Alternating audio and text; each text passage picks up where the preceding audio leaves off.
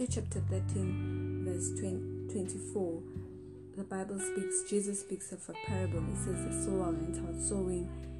The kingdom of God is likened to a sower who went out sowing, and he sowed good seed in his field. And later on, he discovered that there are tares. The servants, they go out, they discover that there are tares in the field, and then he asked, the servants asked the master, didn't you sow good seed in your field? And he says, yes, I did. And they say, but now there are tares. And they say to the master says to the servants, okay, it's okay, just leave everything to grow up together. Actually, the Bible says that when the seeds that were sown started producing fruit, started producing, the crop started producing, that's when they saw the tares. And the owner of the field says, leave everything to grow up together, and then when it's time for harvest, we will then take the good seed and put it in storage, and then we'll take the good crop, and then we'll take the tares and we will bend them. And we said that our hearts are likened to fertile ground where the word of God, the seed which is the word of God, is sown. And sometimes we sow good seeds in our hearts, and we then are surprised. Then where are the tares coming from? Because I only sowed good seeds. I'm a Christian. I don't do all the bad things, and I've been trying to do well. So where are all those things coming from? Where are those things that the roots that we're talking, the trees that we're talking about that are not planted by the Lord, where are they coming from? And the Bible says the enemy comes in when we are unaware and sows the seed.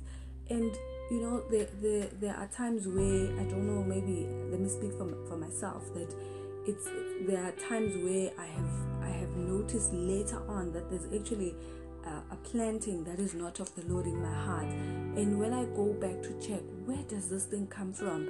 Sometimes it was just a comment that was made by someone in passing, but that thing stayed with me to say, that person said I'm not a good person, and they just said it in passing, but it was a seed, because words are seeds.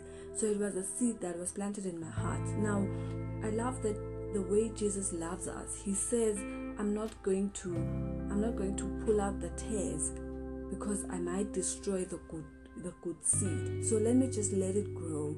And when it's clear, when the demarcation line is clear that this is bad and this is good, then I will pull it out, because God is always looking out for our best interests. Now you might be asking yourself, I don't understand what that speaks about. I'll make an example. There are people who are givers, like they will just give and give and give and give everything that they have. But then later on, you will then find them complaining about what they gave. And then you're thinking to yourself, okay, but when you were giving, you were so happy. And the giving is a good seed. But there's a tar behind the giving, which is I'm giving for approval. I'm giving so that I can be loved. In other words, I'm buying love. So Jesus says, let's let the giving is good. That's a good seed.